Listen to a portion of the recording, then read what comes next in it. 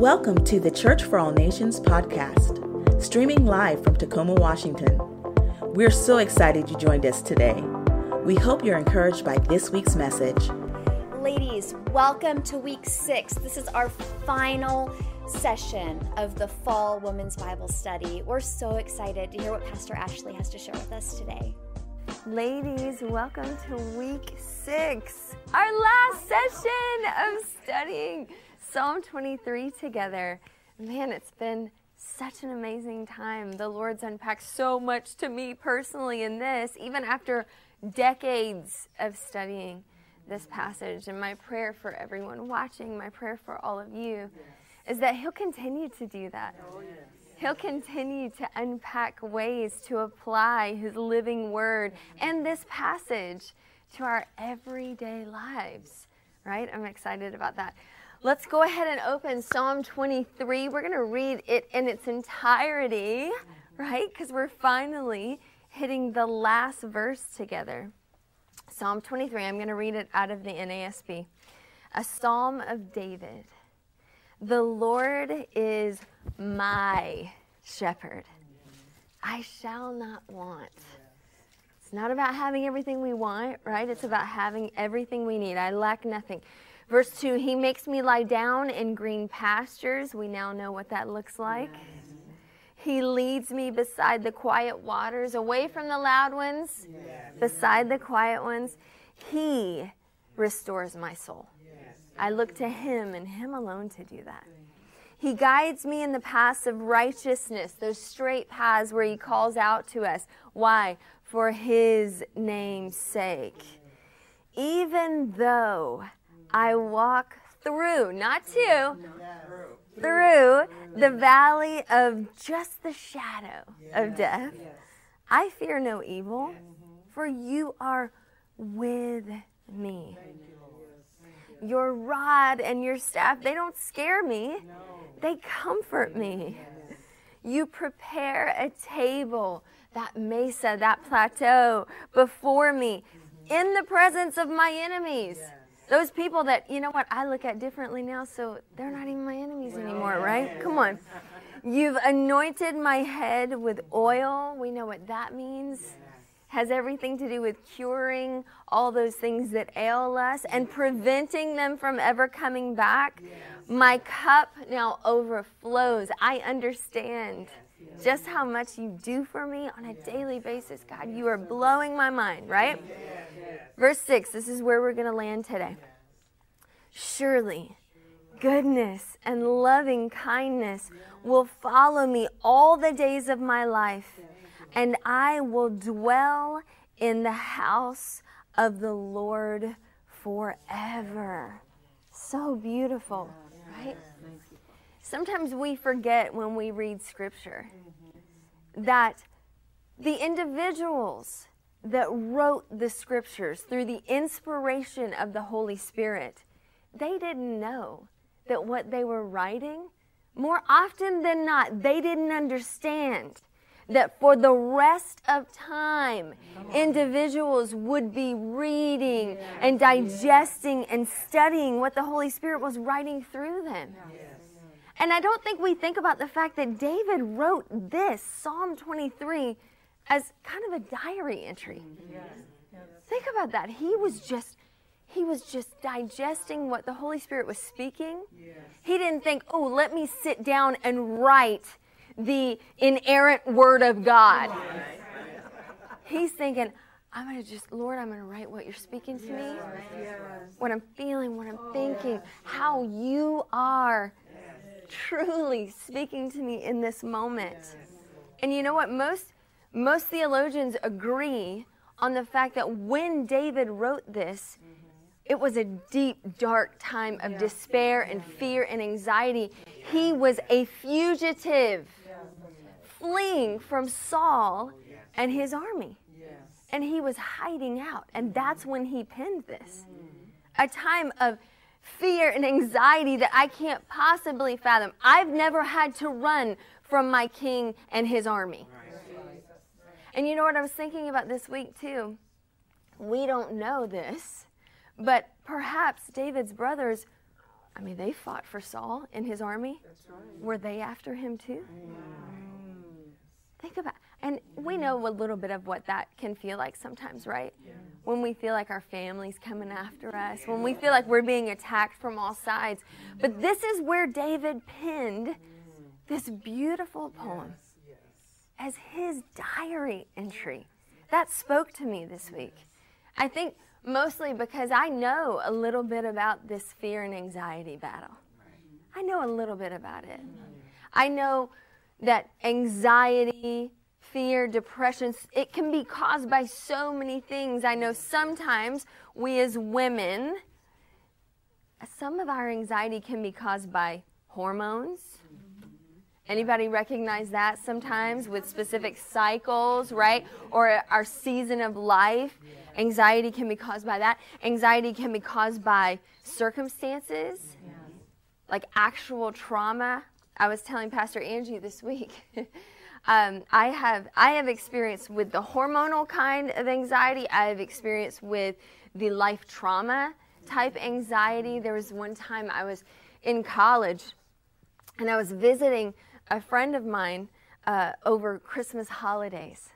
And so I was flying back home to Georgia to see my family, and it was right after 9/11 had happened. So 9/11 had happened, and this was the Christmas after. And so I was flying on January 1st, and it was when all the new regulations and security measures had been passed, and I used to cut hair in college as like a side hustle, all right? So I remember I was traveling. I left the Traverse City, Michigan airport, and I was on a connecting flight in Detroit. And so I was walking, waiting at the concourse to board the plane, and they chose me to be randomly selected and searched. No big deal, right? I love to fly. I flew all the time. And in that moment that they did, they searched my big old purse that I was carrying. And somehow, under the lining of the purse, one of my straight razors from hair cutting had slipped. Now, unfortunately, this is the same type of blade that had been used in the 9/11 attacks. And immediately they called security. Alarms in the airport go off. They take me into a room. They literally detained me for hours, questioning me, calling my friends that lived in northern Michigan, wanting to know why I was there, what part of a plot I was. And I remember shaking, and I couldn't speak, and I was crying. I had no one around me. I wasn't allowed to make a phone call. There was all of this insane trauma. Can you fathom? Wow. It was intense, friends. It was really intense. And I remember later that evening, they allowed me to board a plane to Atlanta, and I got to call my family right before. But I was red flagged for 10 years from that moment. And can I tell you that every time I drove near an airport, I began to shake? The actual deputies that had detained me called and checked in even a few times over the next couple years, asking if I had travel planned. Just insane things, right? That began a journey of traumatic anxiety for me that I wrestled with for years and years. To the point that my best friend, when I lived in South Carolina and Tennessee, my best friend actually lived here in the Wenatchee area. We'd met in college, to the point where 3 days before her wedding, I had to call her and explain, I can't bear to walk into the airport. I can't be your maid of honor. And I missed her wedding because of this fight with anxiety. I understood in a way that a lot of people can't possibly, right? And there are strategies that I learned through psychology, through counselors, through meeting with doctors. There were strategies that I learned for coping. So many different strategies. And one of them that I personally found, because I fly all the time now, right? The Lord is so faithful to walk us through certain things. And there's a strategy that I learned that I, to this day, consistently practice. And is in that moment where your mind is reeling, in that moment where it jumps to the worst case scenario, you pause and you choose to stabilize your thought patterns according to reality. Yes. Not to where your emotions are going, not to where all of your fears end up landing, but making sure you're focusing, you're dwelling on what is truth. And there's so many different ways that people end up doing this. But as I read the 23rd Psalm this week alone, the Holy Spirit revealed to me this is what David was doing. In this moment, hiding out as a fugitive from Saul and the power of Saul's army, David is writing in his diary. He didn't realize it would be for me or for you as well. He was writing in his diary to remind his soul of what is true. To remind his mind and his heart of exactly what he needs to be dwelling on versus everything else that is surrounding him and he is facing. And you know what? He does this throughout the Psalms, doesn't he? If you go and you read through and read them truly as his diary entries, you will see so much of what David wrestles with. And I love Psalm 42. I'm going to read it out of the NASB. But David is doing exactly this in this psalm as well. Scripture says, as the deer pants for the water brooks, right? As that deer is desperate. Oh, Lord, I can't breathe, right? Can't catch his breath. God, I need you. So my soul pants for you, O God. My soul thirsts for God, for the living God. When shall I come and appear before God? Do you know what he's saying there? Lord, I want to see you face to face. I don't even want to walk this earth anymore. He's getting to that point. Do you see? I'm desperate for you, God, to the point of being ready to die. Verse 3, my tears have been my food day and night. He's crying so much that he can't even eat. All he's eating or drinking are his tears. This is intense, right?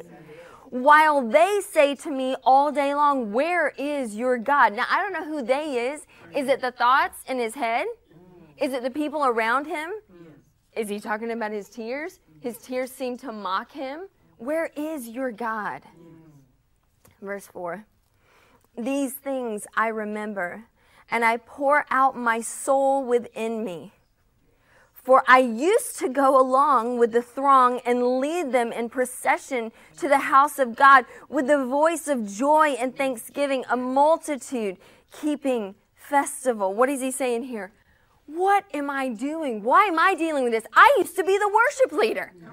I used to be the dude leading the thing. And here I am. I'm struggling so bad that I'm ashamed. I used to be the one heading up all the Thanksgiving. And then look at where I am now. Verse 5. Why are you in despair, O my soul?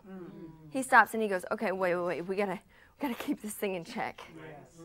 Why are you in despair, O my soul? Why have you become disturbed within me? And then he stops and he starts to tell his soul what it's going to dwell on.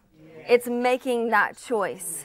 Hope in God, for I shall again praise him for the help of his presence. Verse 6, Oh my God, my soul is in despair within me. Therefore, say therefore. Therefore.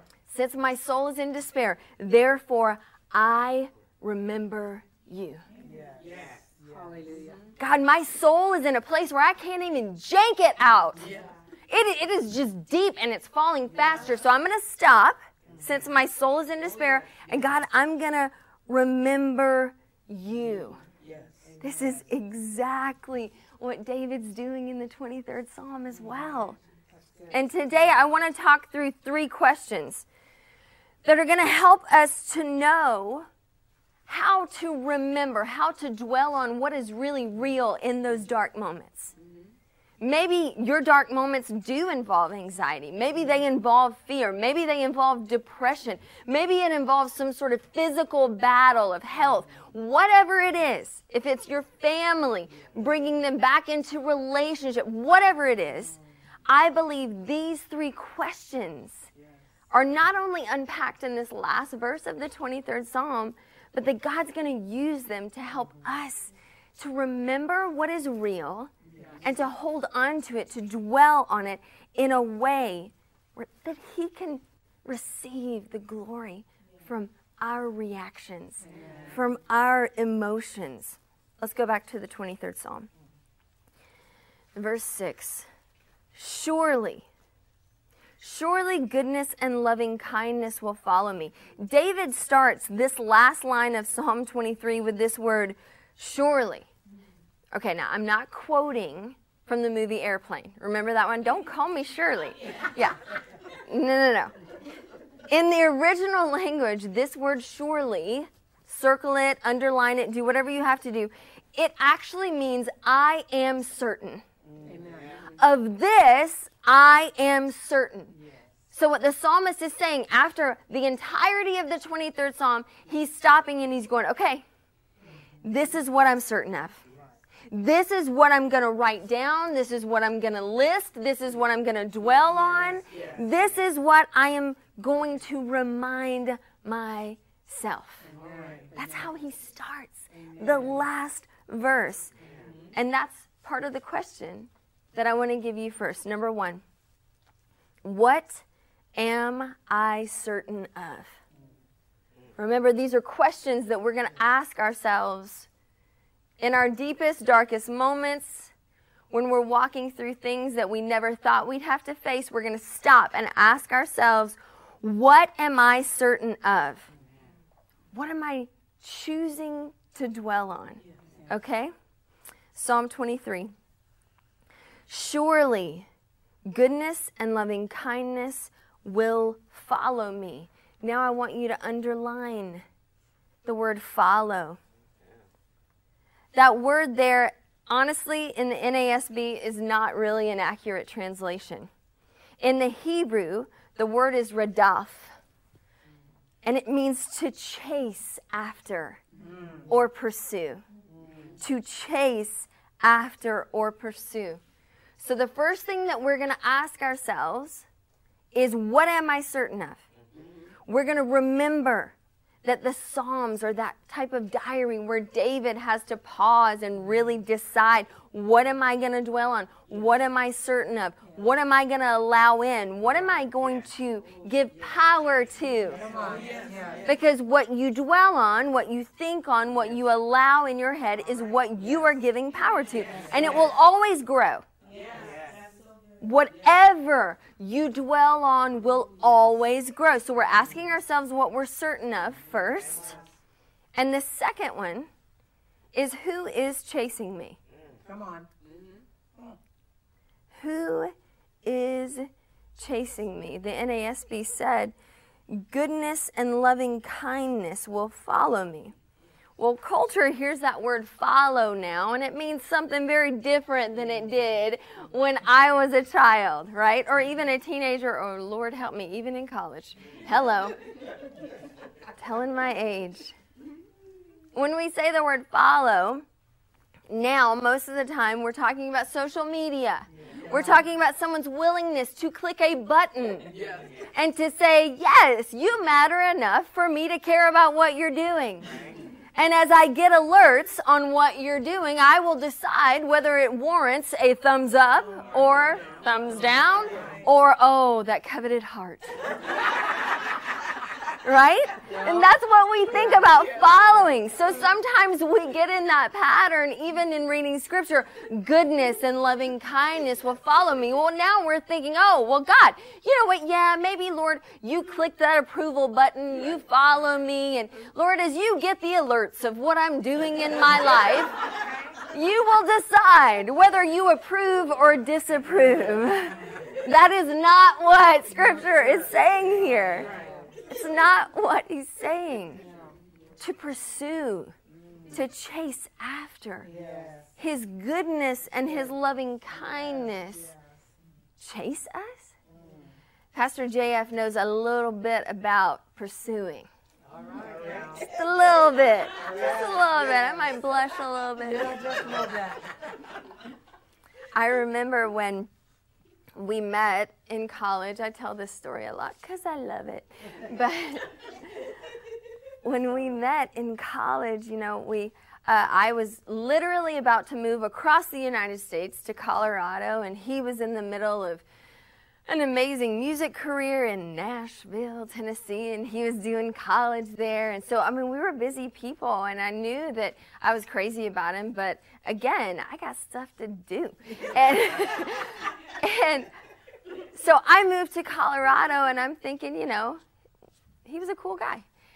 And then, literally, like clockwork, every few weeks, that phone would ring. Mm-hmm.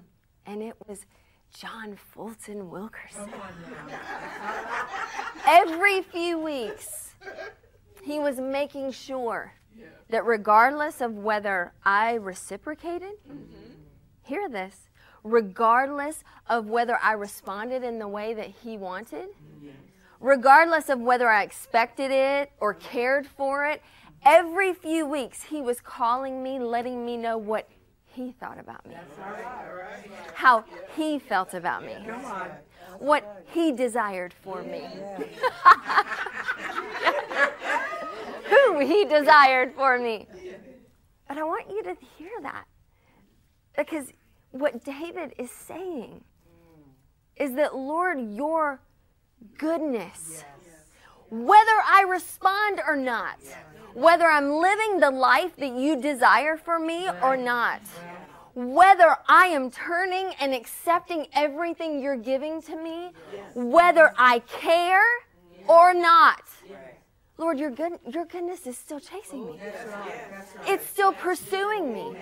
Your mercy, Lord, you're constantly reminding me of how you see me. You're constantly telling me how much you love me. You're constant.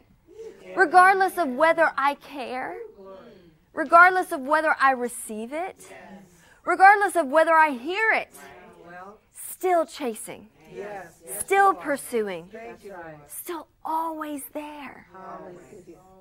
I am certain that your goodness, your loving kindness, another word for that in other translations is mercy. Your mercy, Lord, is always there. Psalm 23, I love the way that the New Living Translation says it, because it's a lot closer to the original language in this passage. It says, surely your goodness and unfailing love will pursue me all the days of my life. It wasn't just back then you did that, Lord. It wasn't just the one time that I said yes to you. It wasn't just that one experience in that one church service. No. All the days of my life. Knowing all the stuff I'm going to do. Knowing all the times I'm going to fail. Knowing how bad my thoughts will be sometimes and they'll spin out of control. Still pursuing. All the days of my life. So powerful. Let's go on a little further. Psalm 23:6. Surely your goodness and love will follow me all the days of my life, not just in the past, but now, and you'll continue. And the last part of that verse, and I will dwell in the house of the Lord forever. You know, when I was little, I would read that and I'd be like, oh, Lord, I'm never going to get to leave church. I will dwell in the house of the Lord. Anybody else like raised in church and you're like, oh, we are here again. My kids are like that, right?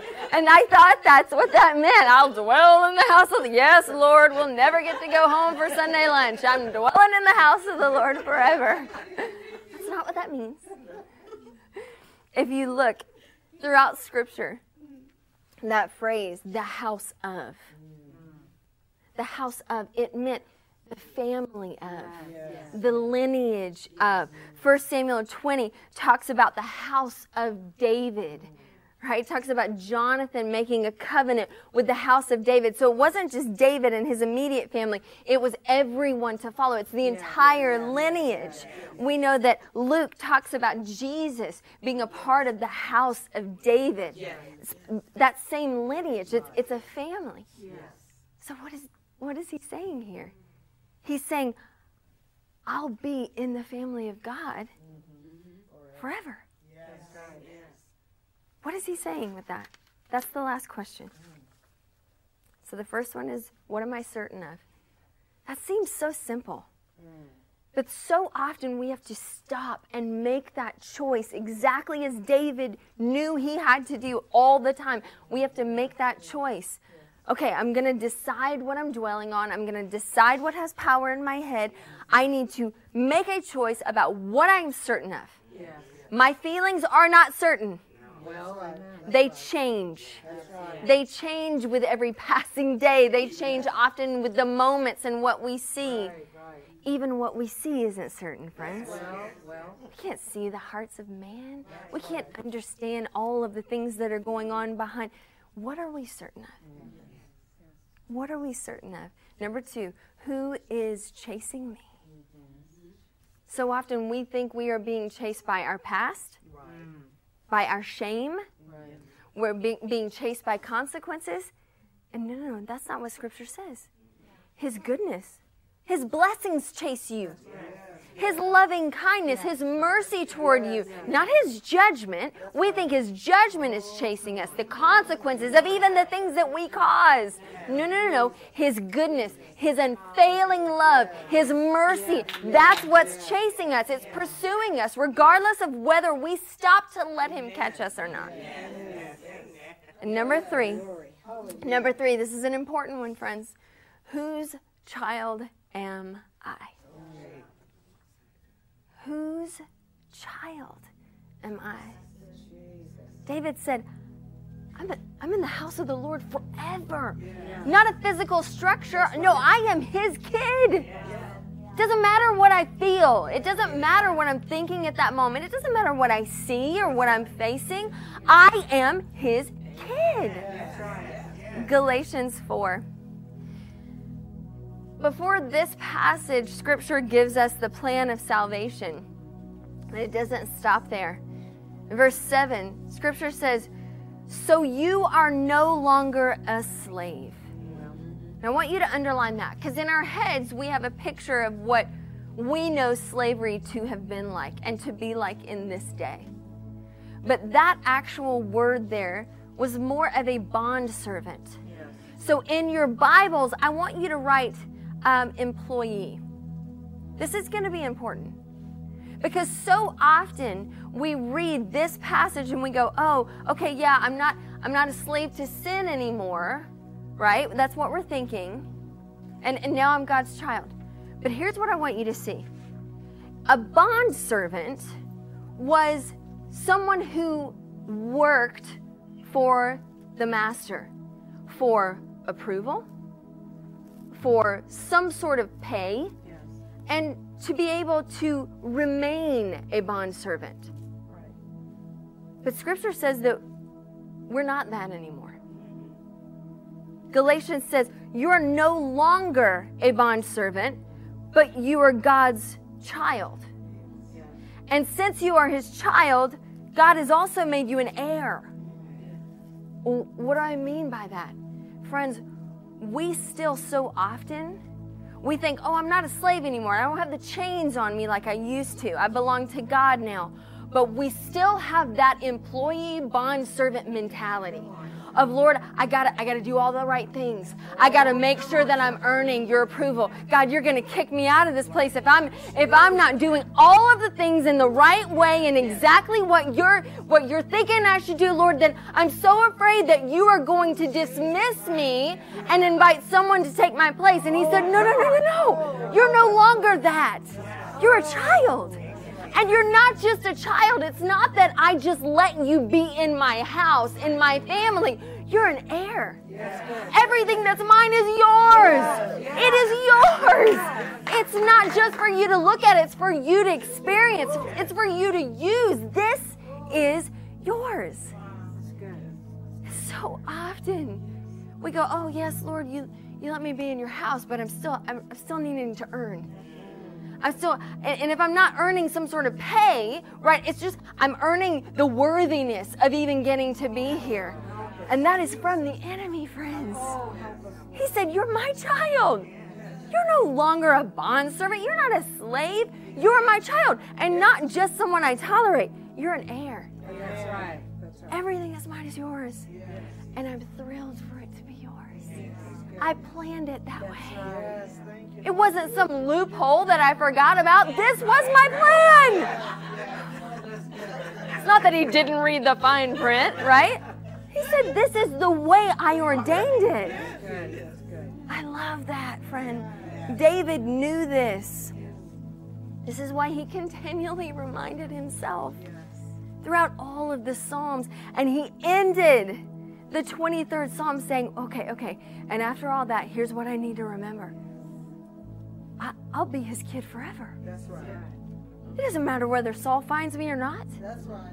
It doesn't matter if I become the king that God desires for me. It doesn't matter. I'm his kid forever. All the days of my life and all into eternity. I am his. There's a peace that brings that's unlike anything else, right? So powerful. Jesus painted a similar picture, but it's one that so often, if we don't know the context, we miss some of the power of the picture that Jesus unpacked for us in so many ways. Anybody remember the story of the 3 little pigs from when you were little? Anybody remember that story? Right? It's we learn it like before even school, right? So if I were to say the line of the big bad wolf and the 3 little pigs, you could probably finish it, right? So if I said, I'll huff and puff and blow your house down. Right, like we all remember that. And we were taught that weird story as a child. Why? To teach us the principle of if you do the work beforehand, right, then it pays off in the end. I think that was the lesson that they were trying to teach us with that. It mostly just scared me that wolves were going to come blow my house down. But, there were stories like that. There are stories like that in every culture that we teach little children through nursery rhymes. We teach them through storybooks to teach specific lessons. Well, Jesus' time and culture had those as well. And we've talked about this before, but this is so important to unpack, especially in light of what David's trying to share with us here. In Jesus' time, they had similar stories. There were stories that were taught to children before they could read, before they entered into school, and like we just articulated, stories that you don't really forget. And there was one story in particular that was taught to really articulate the value of following the rules and staying in community. And this was a very strong Hebrew principle, a strong Hebrew value that was taught in every regard. And the story goes something like this. This is the Ashley version of it. There was a wealthy man with 2 sons. And one of the sons came to his father and he said, I want my inheritance. I don't want to wait until you pass. I want it now. And that was particularly looked down on, not just because it sort of assumed that the son didn't care about his immediate family and his father and that relationship, but more so because the son was stating to the father, I'm leaving community. I'm walking away from this family unit. I'm walking away from our community, and I'm choosing to do that. The story goes that the father gives his inheritance to the son, and then the son goes and squanders it, right? He goes to Israel's Vegas and just parties hard until all the money's gone. And he ends up eating and sleeping with the pigs. And especially in the Jewish culture, it doesn't get lower than that, right? The pigs. And in that moment, as he's laying with the swine, the story is told that the son remembers a rule, a law that they have in community that says that if you leave community, you can only come back no longer as a son, but as a bondservant, as a slave. And that is allowed. It is not preferred, it is allowed. And so in that moment, that son stands up and he goes, I'm going to go and ask my father, not that I can come back as a son, but because of that rule, I will ask him if I can come back as a slave or a bondservant, right? And so the story goes that the son takes the long journey back to his father's house. And in the story, the way everyone around Jesus knew it, including children, the story went like this. The son finally gets to his father's house, knocks on the door. The father opens the door. The son says, Father, I know that I've disgraced you. I've disgraced community. But I'm asking because I know what's allowed. I'm asking you, can I please come back no longer as a son, but as a slave? Can I do that? Father, will you allow it? And in the story, the way that it was taught in the Jewish culture, the father, the good Jewish father, says, no, son, I'm sorry. For the sake of community, we cannot receive you back in. And he closes the door, and then his family would have consoled him and told him for community's sake, he did the right thing. Now in Luke 15, Jesus is surrounded by so many people that knew that exact story. Most people don't realize that the majority of the parables that Jesus taught with were stories that everyone knew, and Jesus just changed one thing. People are asking Jesus, what is God the Father like? You know, we hear from so many rabbis, Jesus, what do you say he's like? And Jesus starts with telling about a shepherd and a sheep, a lost sheep. And then he starts explaining about a person that's lost a coin. And then he goes into a story of a father with two sons. And everybody stops and goes, I know this story. I know this story. Jesus is going to tell that story. That's right. That's right, Jesus. God is concerned about the rules, and he's concerned about community. You're right, Jesus. And I bet that the Pharisees were amening in the back. Yes, you are right. And Jesus said there was a man with two sons. The one son asks for the inheritance. The father gives it to him. He squanders it. He's laying with the pigs.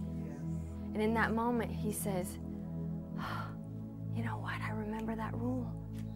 I remember that it is allowed. I remember that I could go back to my father's house and be a bondservant. And even the slaves in my father's house have it better than this. I will do that. We'll pick up in Luke 15, verse 20. This is Jesus talking. telling the story. And I want you to picture with me that crowd, because they are all nodding at that point. Even the little children in the front row are going, yeah, no, we know this one. Yeah, exactly. I was taught this in preschool. Yes. Got it, Jesus. Verse 20. So the son got up and went to his father. But while he was still a long way off, his father saw him and was filled with compassion for him. And he ran to his son. Whoa, wait, Jesus. No, that's not the story. Hey, Rabbi, you're messing it up. That is not how it's taught. And I can see the stiff necks going, and they're starting to look around and going, what is this man teaching? No. Community is what's important, right? The rules, that's what's important. The greater good, that is what's important, Jesus. And Jesus said, no. The father looked up and saw him a long way off. And he didn't just see him and go, oh, that boy, what is he up to again? What? He's filled with love. His son. And he does the unthinkable. He runs. Scripture says he runs to him. He ran to his son, threw his arms around him. He kissed him. The son said to him, Father, I've sinned against heaven. I've sinned against you. I'm no longer worthy to be called your son. But the father said to his servants, quick, bring the best robe, put it on him. Put a ring on his finger and sandals on his feet. Bring the fattened calf and kill it. Let's have a feast and celebrate. For this son of mine was dead and is alive again. He was lost and is found. So they began to celebrate. Why do I tell you this story? There's a reason in that moment when Jesus was asked, what is God like? Jesus says, you need to figure out what you're certain of. He said, you need to know that this God of the universe, you need to understand how he thinks about you, how he sees you, what he desires for you. You're his kid. In this story, the way that Jesus told it, the symbols at the very end are so incredibly powerful, and I want to leave you with these because I believe it's everything that David was trying to remind us of. The first, the father puts a robe on the son. What does that robe symbolize? Symbolizes, oh, son, it doesn't matter. It doesn't matter what you've done. You are mine. I am putting my robe on you. You will look like me, right? Scripture talks about us being clothed in his righteousness. Ours is filthy rags. Ours is filthy rags has been with the pigs, right? He puts his clothes on us. The second is that ring. In that culture, the ring that they wore of the father had everything to do with their authority. Why does he put that ring on him? He said, now everything that's mine is yours. That's good. That's right. Your words now will command everything that I own. You're not just a son, you're an heir. That's right. It's all yours. You not only have access to it, but it will all work for you as you allow. Amen. And lastly, and we're going to close, the sandals. Why did he put sandals on his feet? After reading, I realized that bond servants did not wear shoes in that day. And in that moment, the father said, don't you ever let yourself fall into the mentality of a bondservant. Yes. You are not a slave. You are my son. And every step that you take, that shoe that is on your foot, every step that you take, even the missteps, you will be reminded you are not trying to earn my love for you. You are not trying to earn what I have already said is yours. You will be reminded of whose child you are. I will dwell in the house of the Lord forever. I want to pray with you.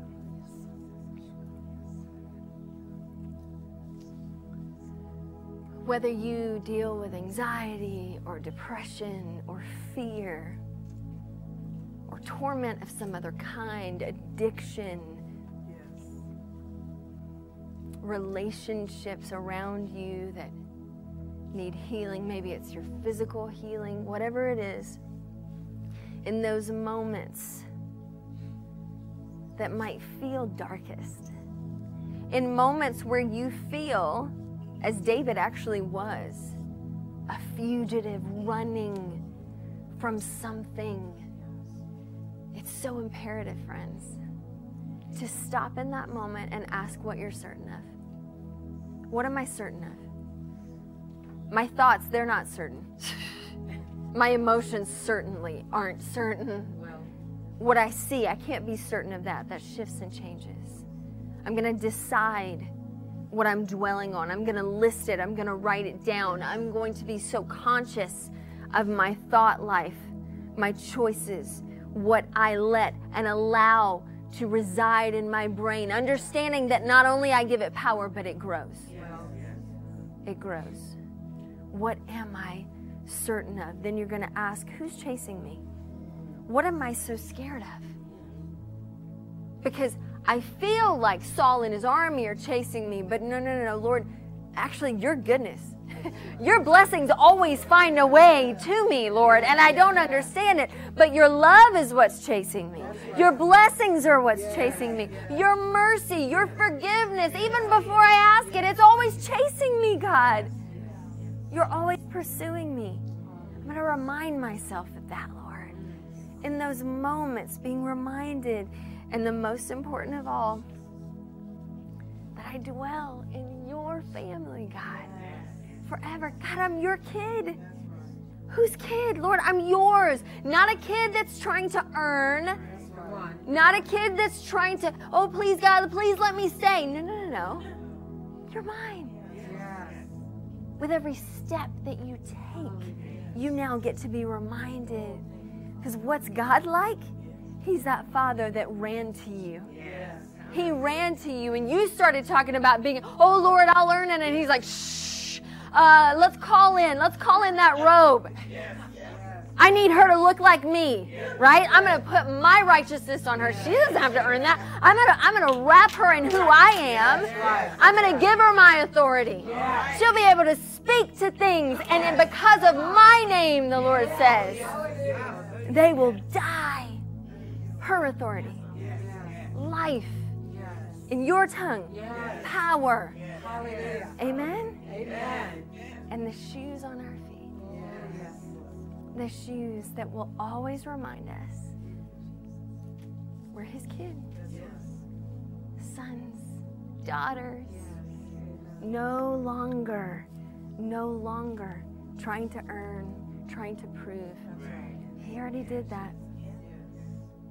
Lord, I ask that you somehow, with your amazing power, God, shift our thinking to understand these principles, Lord. That as we read Scripture, we understand how fallible these individuals were, but how infallible your Holy Spirit is. And how you use broken vessels, God, for your glory. Lord, help us to be conscious of what we are allowing in our minds and our thoughts to dwell. Help us to begin to list those certainties, God, from you and your word. Help us to always remember what you say chases us. That you're always pursuing all the days of our lives, God. Thank you, Lord, that we are your children. The second we say yes to you, God, the second we turned, we didn't even get to your doorstep. God, you were already running to us. Running to us, Lord. That we are your kids forever. Perfect acceptance, your perfect love that we can never earn. I say it all the time, Lord, but someone needs to hear it. There's nothing we can do to make you love us more. There's nothing we can do to make you love us less. You have perfect love that pursues us all the days of our lives, God. Thank you for accepting us perfectly as your children. We love you and we praise you. And we thank you, God, for David. Thank you for his struggles that I'm sure he hated, Lord. But God, that you use to impact us so powerfully, God. Thank you for being willing and desiring to use broken people like us. We love you and we praise you, Lord. In Jesus' name, amen, amen, amen. Thank you for joining us. We had an amazing time, and we hope you did too. If you missed any of the sessions, you can catch up at cfan.church. Have a good one. Bye. Thanks again for joining us. To hear more messages like this one, be sure to subscribe and check out our podcast channel. For more content and to connect with us, go to cfan.church.